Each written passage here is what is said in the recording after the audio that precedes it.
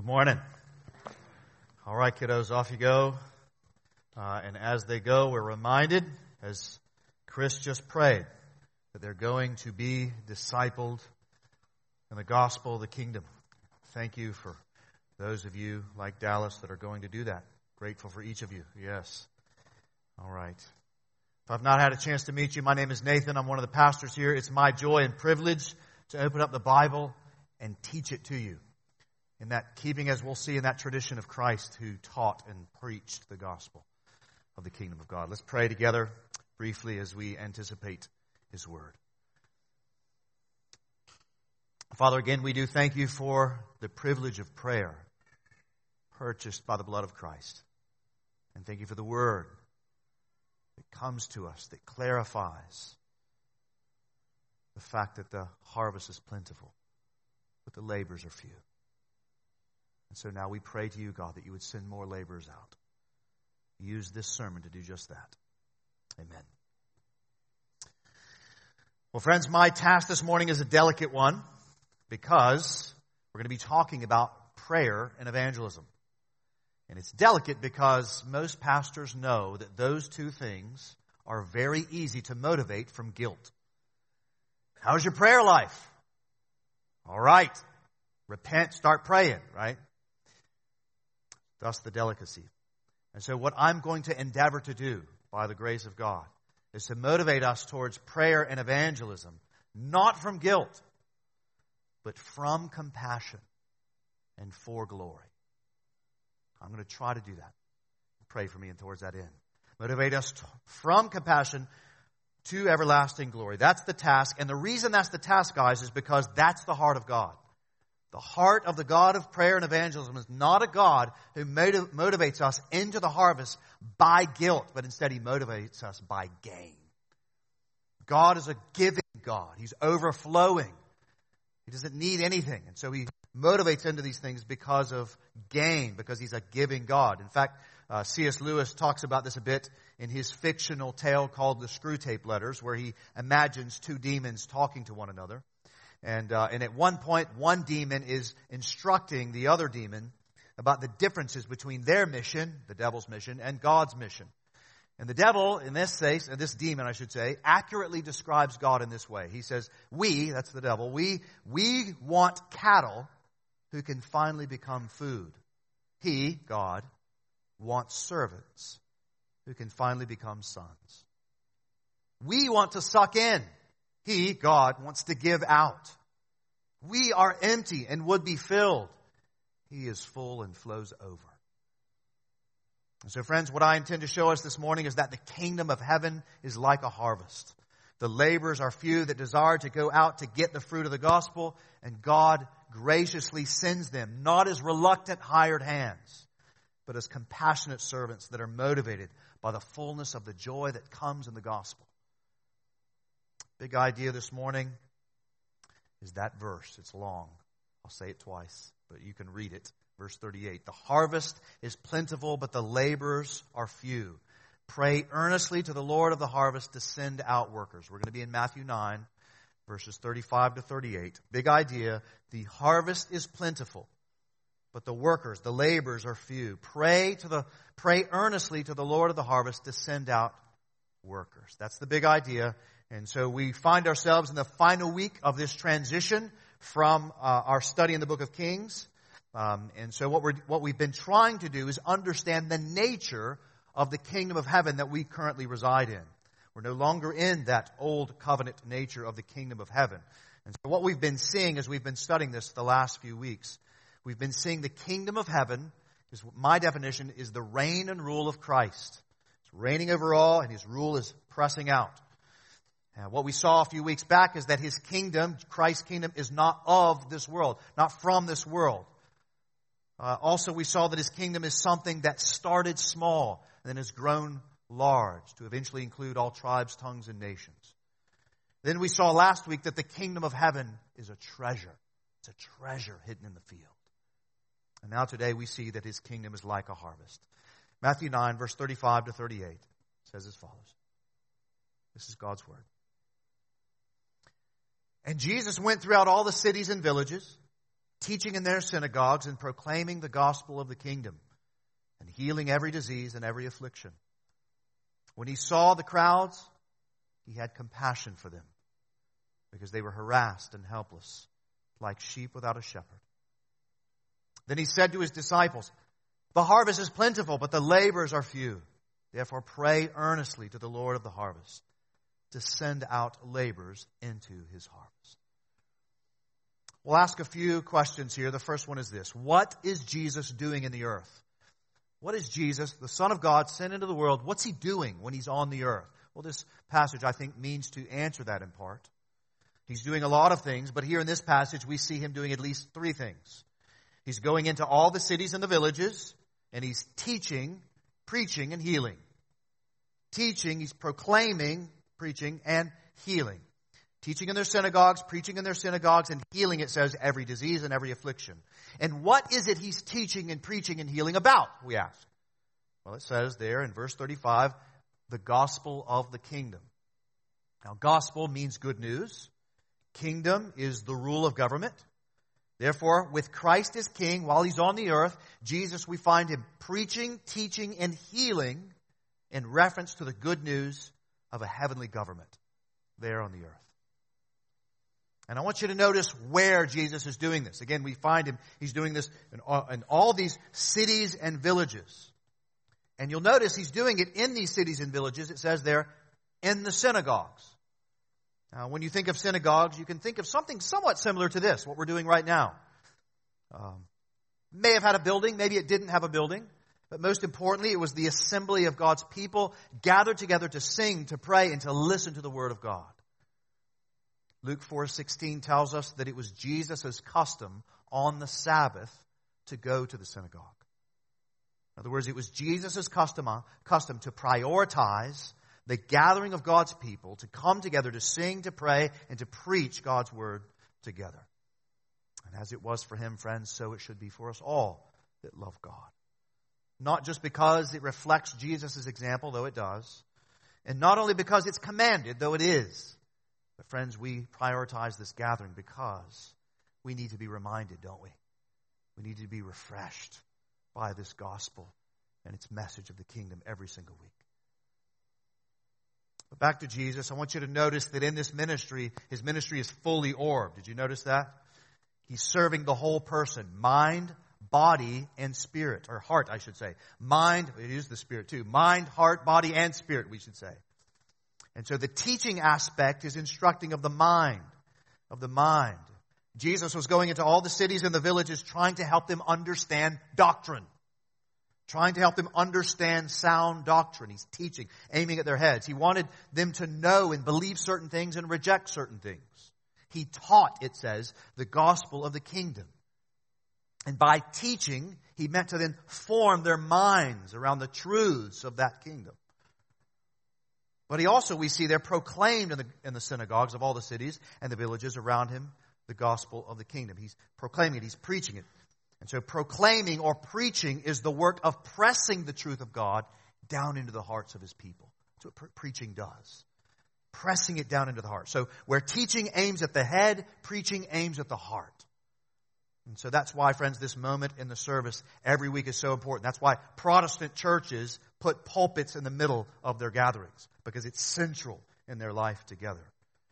So that we would get that teaching and preaching, that we would understand the gospel of the kingdom with our minds, and then treasure those truths up in our hearts.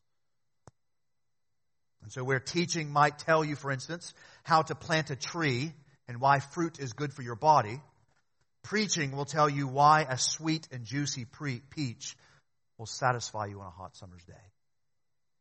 Where teaching might tell you that the sun, what the sun is and what the sun does and why you need it for vitamin D, so go out in the sun, preaching will bring you to the mountaintop and show you the beauty of a sunset at dusk for the gladness of your soul. Jesus both taught and preached about the gospel of the kingdom. He aimed at heads and hearts. And beloved, so must we. We must make it our custom regularly to be sitting under the teaching of the good news of Christ's reign and rule. And we must be regularly be preached to about that good news of Christ's reign and rule. Because, beloved, we are preached to and taught every single day in our lives. Everywhere we're being taught, everywhere we're being preached at. Therefore, let us regularly sit under the beams of God's word that we might thrive and live. But Jesus not only taught and proclaimed the gospel of the kingdom, we read here also Jesus healed in keeping with the gospel of the kingdom. And so, in what way must we understand this? Well, friends, Jesus' healing ministry meant to be his sermon illustrations. That's what they were. His healing ministry meant to illustrate the teaching and the preaching ministry that he had. So, for instance, when he talked about the good news of a kingdom of heaven, the good news, that is, of sin being forgiven, life coming from death, he could heal a blind man, showing them that what such a kingdom would look like when sin was healed and atoned for. He stopped the bleeding of the woman, or reform a deformed hand or foot. He would cast out demons and bind up wounds and make them whole again. And when he did this alongside of his preaching and teaching ministry, we see the illustrations of what the kingdom of heaven will be like one day when it is consummated, when it is finished, after having sin atoned for. And so his healing showed the power, the warmth, the beauty, the allure of the kingdom of heaven. Now, we tend to think of Jesus' ministries, healing ministry, as only to certify his divinity. And it did that. Of course, his healing ministry did certify his divinity. But his healing ministry, we also sometimes think his healing ministry certifies his message. And it does that, most importantly, as well. But it also illustrates the kingdom for which he came to establish. Three things there in the healing ministry. Three things. Certifying this healing ministry, certifying the Son of Man, certifying the Son of Man's message, and then illustrating that message. That's what these healings are doing. Thus the crowds would be drawn in, just as they would be today if somebody were doing that. And our relationship to the healing ministry as citizens of the kingdom of heaven today is a bit more complicated than the straightforward example of Christ in teaching and preaching. And the reason for that is because of those three reasons. Because in our context, here in Washington, D.C. in 2023, in our context, the Messiah, his message, have been solidified in the establishment of gospel-preaching churches. Gospel-believing, that binding and loosing with the truth has come in and solidified in our region. Therefore, the healing ministries that are meant to verify, to certify, aren't needed as much as they are in other places to certify and illustrate those kingdoms. Right? So, for instance, we would expect, in other words, there to be more healing, more miraculous things to be happening. Say, for instance, in our brothers and sisters that are trying to plant a church amongst Badini Kurds that don't have any gospel-believing church amongst their native land, native speakers. We might expect it more frequently in places like in the mountain regions of Peru, or in the jungles of Vietnam, or in distant places in India, where the gospel of the kingdom has not yet been established through the establishment of gospel-believing, gospel-harboring churches. And so we might expect to see healings attached to the preaching and the teaching of the gospel of the kingdom as it comes through missionaries that have that true apostolic doctrine. We might expect it as it moves into those places for there to be these kind of miracles and healings to say, look, this is true. This really is heaven breaking into the earth. To sort of certify, verify, and illustrate those things. And yes, of course, these healings and things could happen here. I trust they do. I trust they've happened in this room to some people. But even when it does, friends, it never means, these healings are never means to adorn the teacher or the preacher. These healings mean to adorn the gospel of the kingdom of God. And more particularly, this healing means to adorn the king of that kingdom, Jesus the Christ, the one that is making all things new through his death, burial, resurrection, and ascension. These healings mean to illustrate the gospel, the kingdom, and its king, and adorn them. But it all begins here, as we read in Matthew 9, with Jesus going into all these cities and villages, not just the rich ones, not just the poor ones. All the cities, all the villages, every social class, every background, the marginalized and the privileged. All of them being taught and preached and seeing healing in keeping with the gospel of the kingdom. Certifying that the kingdom of heaven is at hand, as Jesus taught. Helping to explain them a particular doctrine, helping them to treasure that up, and then illustrating its beauty and soon consummation. But the next question we asked then was, what was Jesus' motive in this work? What's driving him to teach, to preach, to heal? Well, look at verse 36. There's your answer. Compassion. compassion. Look at it. When he saw the crowds, he had compassion for them. Friends, this sentence seems to be like a cardiogram into the heart of Christ. This is like the beautiful picture, a beautiful illustration of what the Bible does. It gives us windows of divine interpretation into the heart of Christ. And what we see here in this passage is intoxicating. The Son of God sent into the world on a rescue mission from the Father's love is revealed to us as the one that sees crowds, and his gut response is compassion, tender love for these people in need. That's his gut response. We don't read in this passage that Jesus sees the crowds and is frustrated by all the work he has to do. We don't read that Jesus sees the crowds and sort of is angered at all of their sin. He does call them to repentance. That's part of his basic message. But that's not what we read here. We don't read that Jesus, the only Savior, sees the crowds and tries to get past them because he's on his way to a vacation. Doesn't want to have to deal with them. In fact, we actually read in the book of Mark the exact opposite. He's on his way to a retreat. He's on his way to a vacation of sorts, only to see the crowds and come back to them because he sees them as sheep without a shepherd. We see Jesus' response to the crowds is compassion. And I wonder, friend, is this the Jesus that you believe? Is this the Jesus that you follow? This one, the one that sees the crowds and is moved by them. Well, this is the real Jesus, the true Jesus, plain as can be. He was a Savior that was compassionate towards the masses he saw and ministered to every day. And we ask the next question, why? Why was he so compassionate towards these crowds? We'll take a look at the text. Because they were harassed and helpless. They were needy, beaten down. Other translations say it like this. They were troubled and helpless, weary and worn out, distressed and downcast, weary and scattered, distressed and dejected, dispersed and scattered. The little Greek says faint and laid out. He was compassionate because he saw them as harassed and helpless. When he saw the crowds, he had compassion because he saw, guys, their situation. His gut response is tender love down deep for their helpless and harassed situation. He would have known their sin. I'm confident he would have called it out. But here, his instinct upon looking at them, maybe from a cup of water on a hot day when he looked at the masses, his instinct was compassion because he knew that while they were sinful, he saw that they were a people beaten down and broken in a broken world. He saw that they were broken people in a broken world who meant to image God. And it moved him. Like those deformities, he saw a people whose lives were twisted and turned. That they were vulnerable, tired, and distressed. The compassion of Jesus was issued because he saw the pains and the grievances of the crowds for what they were. And it moved him to have compassion. And friends, you should know that hasn't stopped. The Jesus of first century Palestine is still the Jesus of glory.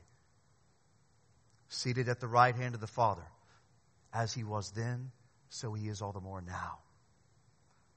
He hasn't stopped seeing the crowds in all of the cities, in all of the villages of all of the world, looking at them, knowing them from heaven, and being moved by compassion.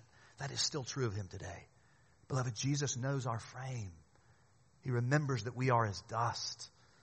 He knows that our days are like grass and we flourish like a flower of the field and the wind passes over and dies. He sees that. And yet his steadfast love goes out forever and ever.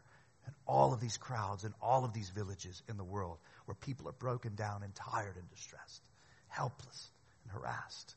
He sees, he knows, he remembers. He is moved by the sight of the helpless masses, by his compassion in all of the earth.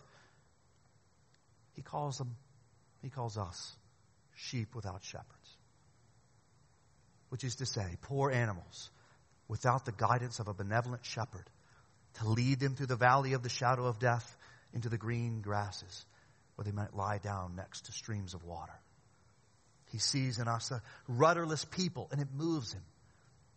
He sees in the world these crowds, this lack of direction and true sustenance, therefore are vulnerable to the schemes of the devil. He sees it. He knows that we are vulnerable to the passions of the flesh.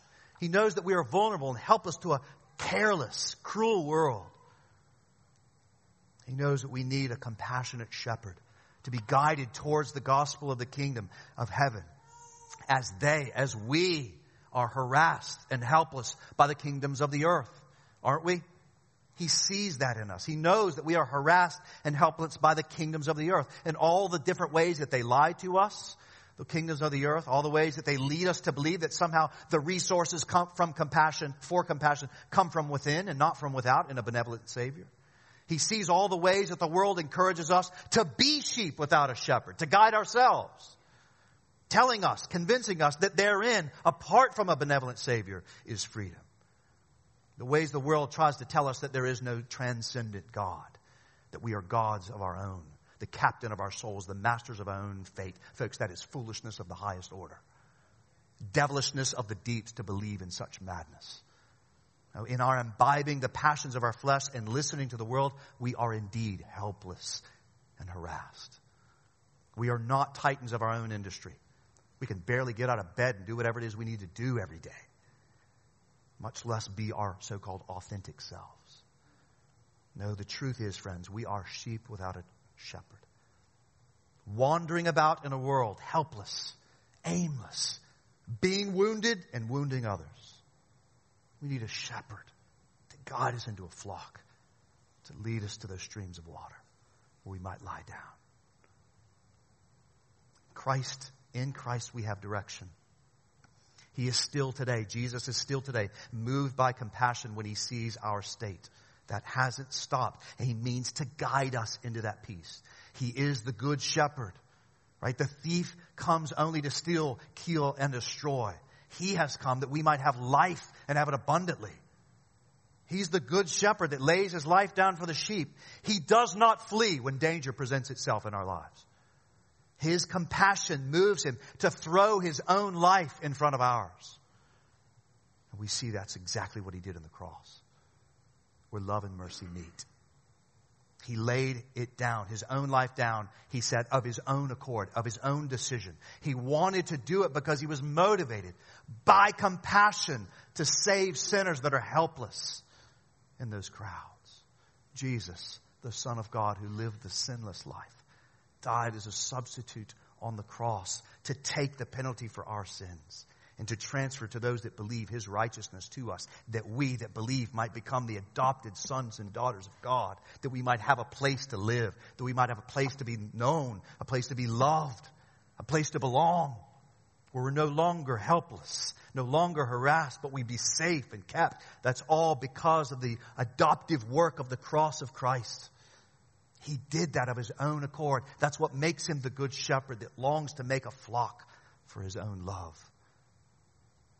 Compassion. That is the motive of the kingdom of heaven.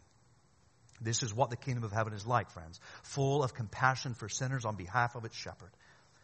Jesus comes to live, to teach, to preach, to heal, then die and rise. And then sending his Spirit to take up residence in us that we might have a shepherd to guide us, so that we would no longer be lost. And friends, if this was his reaction some 2,000 years ago in cities and villages and synagogues of his own region, what then does he say of the world today? We've already begun to answer that question, but take a look at verse 37. Look at it more closely. We've seen what he's been doing in the earth, teaching, preaching, healing. His motive, we've seen, is his compassion. Thirdly, what is Jesus' assessment of the world in general? Verse 37, the harvest is plentiful, but the laborers are few. This moment of compassion leads to Jesus' instruction then on the state of affairs in the world at large.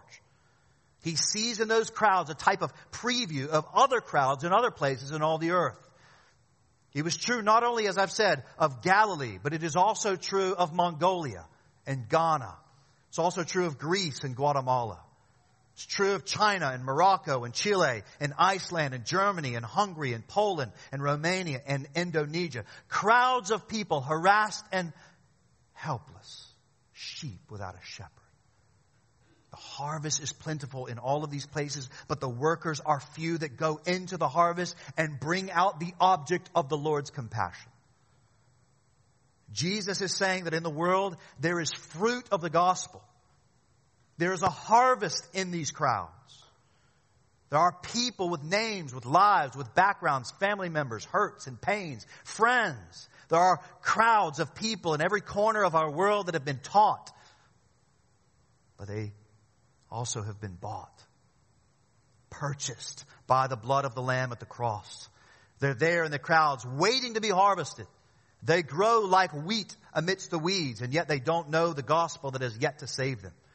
They are living lives of idolatry and ignorance towards the gospel of the kingdom, and yet their names have been written in the book of life before the foundation of the world, Paul tells us.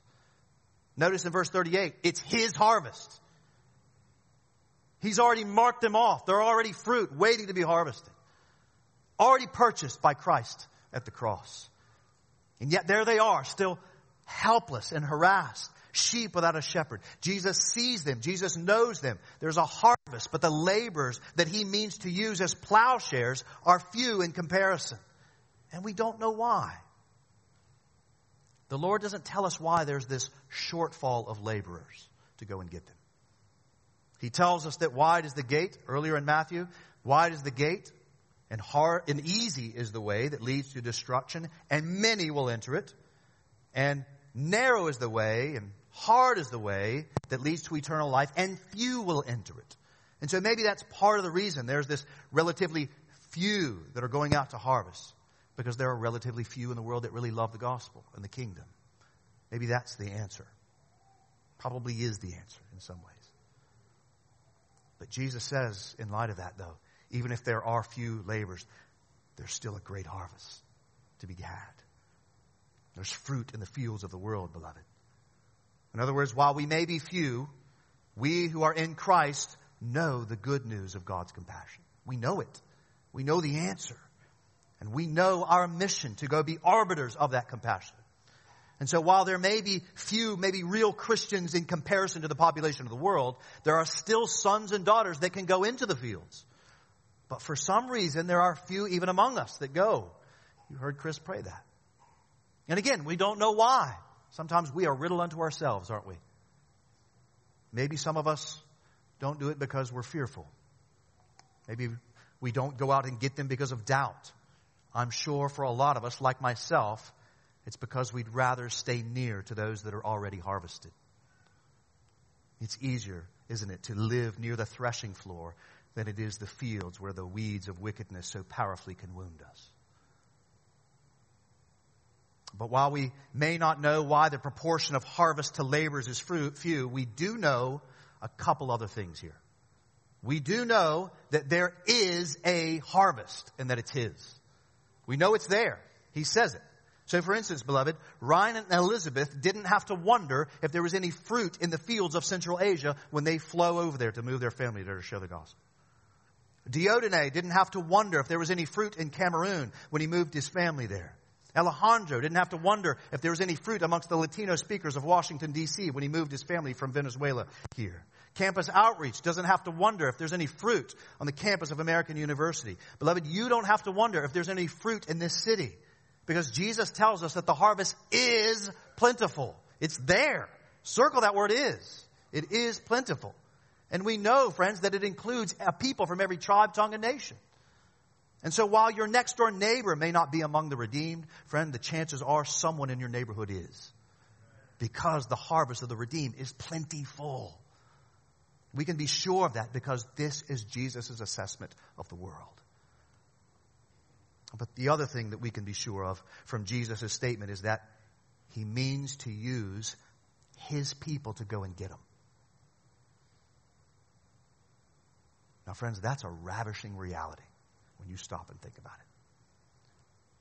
it. Jesus means to use other workers to go and reap the harvest of his atoning sacrifice for them. Other workers. Now, I don't know about you guys, but if I labored like Jesus did to go and bring sinners home, and mine was the reward, and mine was the joy in the reward, I wouldn't want somebody else to go and get the reward. I'd want to go get it myself. Right? If I labored really hard to save up for something on Amazon, and I went and bought it, and somebody told me it was downstairs at the front door, I wouldn't petition someone else to go and get it. I'd want to go down there and get it myself. But Jesus shows his compassion by using his people to go and get the fruit, to share the work. This is the beauty of the love of God in Christ Jesus. Jesus shows his compassion and that he shares the work of harvesting people with us. He not only grants us forgiveness of sins and adoption into his family, but he then employs us to go and find more of our brothers and sisters that he bought out in the world, to be his messengers of compassion, to be his ambassadors of his kingdom, born out of a motive of compassion for them. What kindness of the Lord to do this. He didn't have to design it this way, but he did so that we might experience the joy of seeing the kingdom expand as people repent and believe on Christ, as we utter the truth about the gospel. Romans 10:14-15 says, "How then will they call on him whom they have not believed? How are they to believe in him of whom they have never heard? And how are they to hear without someone preaching? And how are they to preach unless they are sent? As it is written, how beautiful are the feet of those who preach the good news." Christ extends his rule by using sinners who have come to him and been healed, given citizenship to the kingdom. He uses our mouths to represent his heart of compassion to sinners. Can you believe this? Romans 10:17. Faith comes how? By hearing, from hearing, and hearing through the word of Christ. And the word of Christ comes through our lips to their ears and into the believers' hearts, which births faith. Therefore, blessed are the feet of those who preach good news. And we who are in Christ have been given blessed feet and blessed words to speak the compassion of Christ to the nations and to our neighbors. This much we know. We know that Christ's assessment of the world is that there is a harvest out there, but few are the laborers. We know that Christ's assessment of the world is also that he means to use the redeemed to be his hands and feet, to declare his compassion to helpless and harassed people, that they might have a shepherd to guide them. We know that. And so finally, what's the response for us? What's the response of the knowledge that Christ has a harvest out in the world and that the laborers are few to go and get them? And that he means to use his people. What's the response? Well, friends, the answer may not be what you might expect. At least not in the immediacy. In fact, Jesus' answer to that question might expose a gaping hole in our holiness. It might expose something we value very little. See, if we were standing next to Jesus when he looked at the crowds and said with compassion that the harvest is plentiful and the workers are few, therefore, we'd expect the next words of his mouth to be, therefore go and make disciples, right? That's what we would expect, right? If I'm standing next to Jesus and he looks at the lawn and says, the grass is really high, not many people to mow grass. Therefore, I'm thinking, go mow the grass. That's not what he says.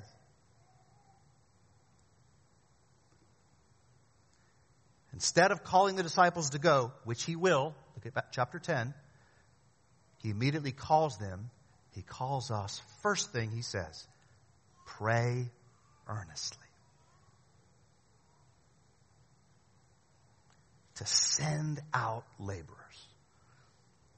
Jesus' initiative, after having been moved by compassion for the helpless and the harassed, sheep without shepherd, his initiative is not to tell them, all right, now go out and do it. But instead is to pray earnestly for others to go out, that more would go out. Communicating to us the power of prayer, beloved. We put so much stock when it comes to missions and evangelism. We put so much stock in our minds and our strategies and our whiteboard sessions. We put so much stock in our training schools and our books and our learning. And these are good and necessary things. But they are not the primary things. The primary things that Jesus sees to see the harvest come in is to start prayer meetings.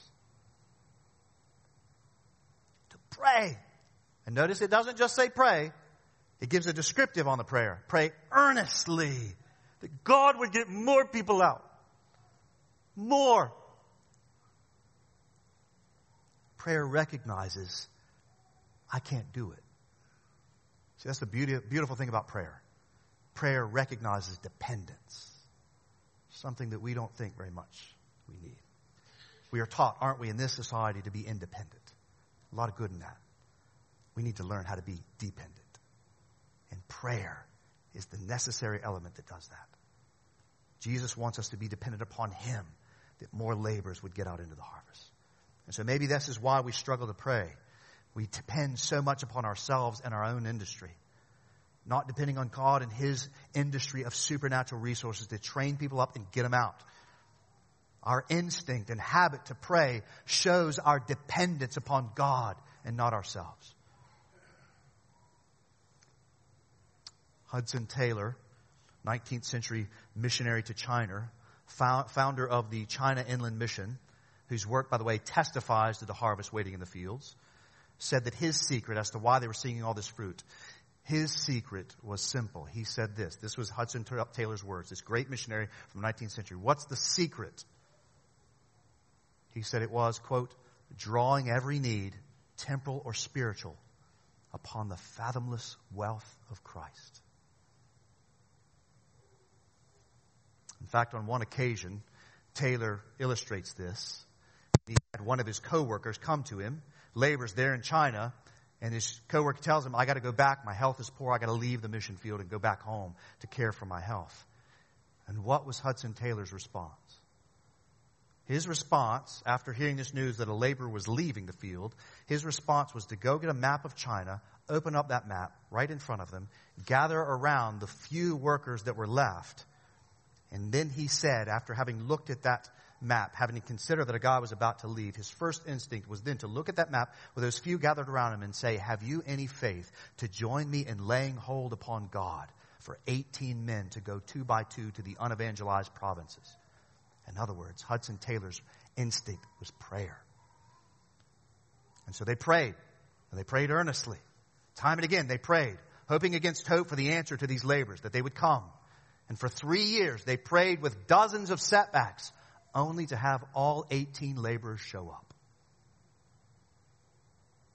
Brothers and sisters, Jesus' initial instinct upon prayer is telling of the power with which He sees prayer.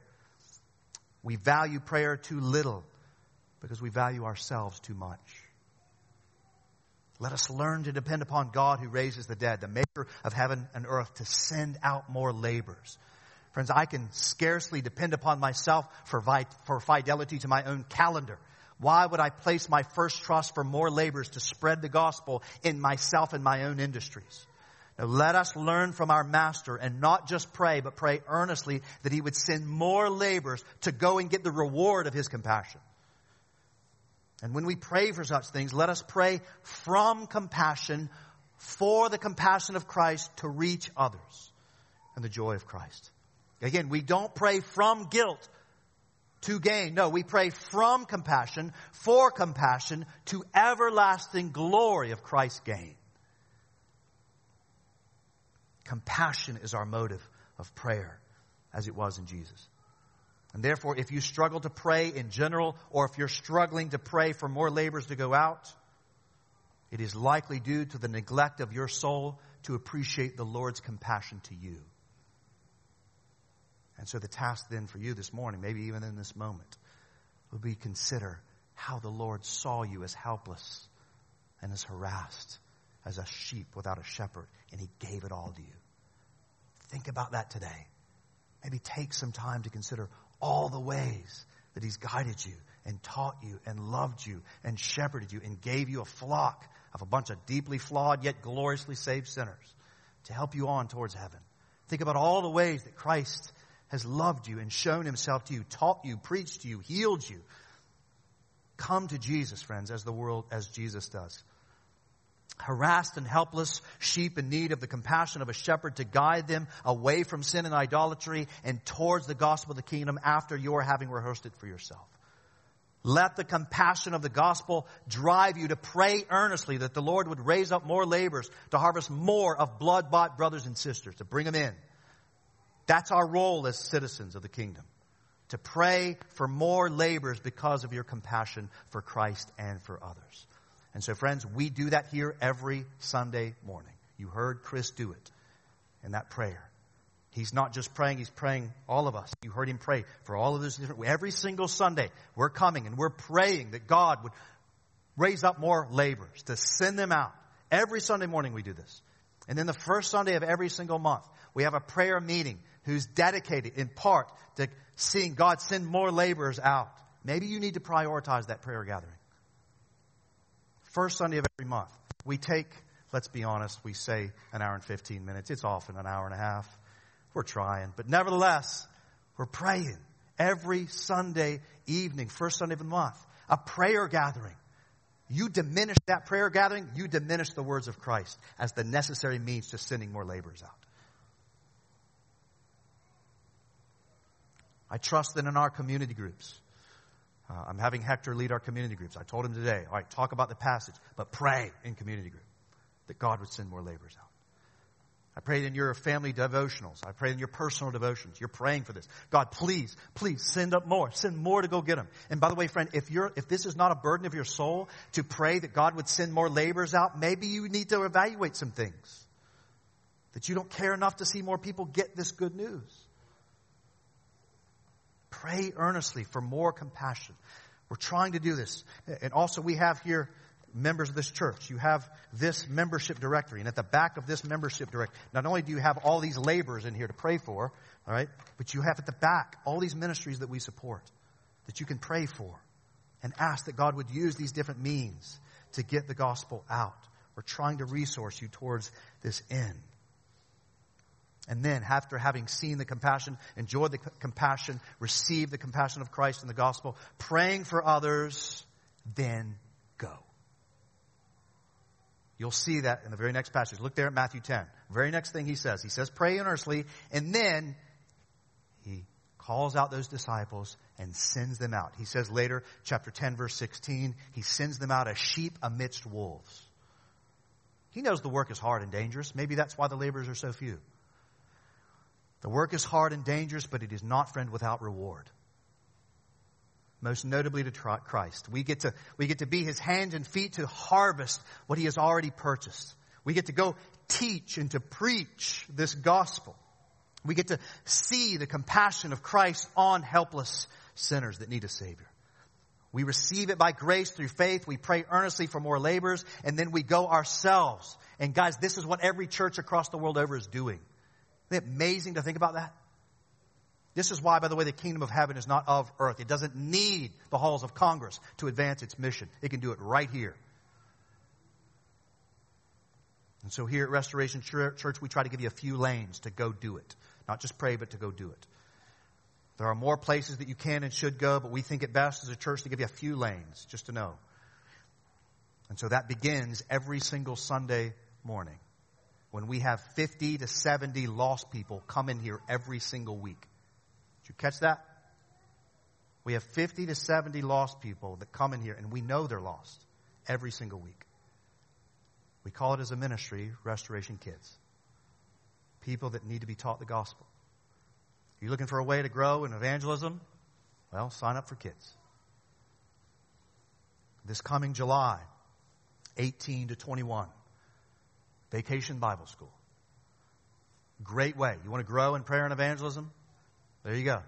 I'm sure Lauren could use your help. You can pray for it at the very minimum. You can sign up for it and go be part maybe one day or all the days. We sponsor campus outreach. We have planted Iglesia Biblica Sublime Gracia, still working with them. We work with DC 127. We work with Redeemer's House. We work with our team in Central Asia. We work with the Southern Baptist Convention and the Treasuring Christ Together Network. Those are two wonderful partners that care a lot. Say what you will about them. They care about laborers going. We have a church planting weekender every November here. These are just some of the ways that you can pray and preach the gospel of the kingdom so as to harvest what the Christ has purchased for his glory.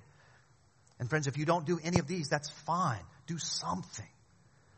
Do something. Just pray, preach somewhere for somebody. Not just now, but always. Maybe set up an alarm on your phone that rings at 9:38 every day. Matthew 9:38. To remind you to pray for laborers to go out into the harvest. Be courageous, pray and preach the gospel to your neighbors, and do it all not from guilt, but from gain. From compassion to that gain of glory for Christ. And friend, if you're one of those needing to be harvested this morning, in other words, you're one of those sheep without a shepherd, you understand yourself to have offended the King, and you've been living for your own glory and not for His. You recognize you are one of those people in the crowds. Friend, let me invite you to Jesus. Let me invite you to the one that looks upon you with helplessness. He doesn't have helplessness. He sees your helplessness. Listen to this, friend. If you're not a Christian and you're wondering, how do I get into this? You have one qualification. One. That you recognize that you're helpless and harassed. That's your only qualification. Christianity is not like every other world religion that demands you to do a bunch of stuff, hopefully clean yourself good enough, and then maybe He'll save you. That is not the gospel of Jesus Christ. The gospel is you recognize your helplessness. You recognize you're being harassed. You recognize your sin, your weakness, and you reach out to Jesus to save you, and He'll do it. This is the good news. That's why it's news. We don't preach people how to get themselves right. We preach news. It's already been done. Repent, believe upon Him, and be found, and come with us as we enjoy the Savior. Beloved, the harvest is plentiful, but the workers are few. Pray earnestly, Restoration Church, to the Lord of the harvest to send out laborers into His harvest, that they may enjoy the compassion of the good and faithful shepherd. Let's do that now.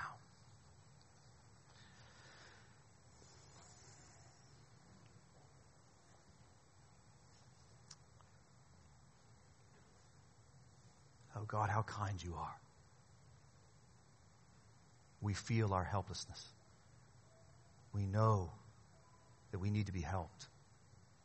We know that we're sinners in need of a Savior. We know that we're sheep without a shepherd. And oh, the joy to consider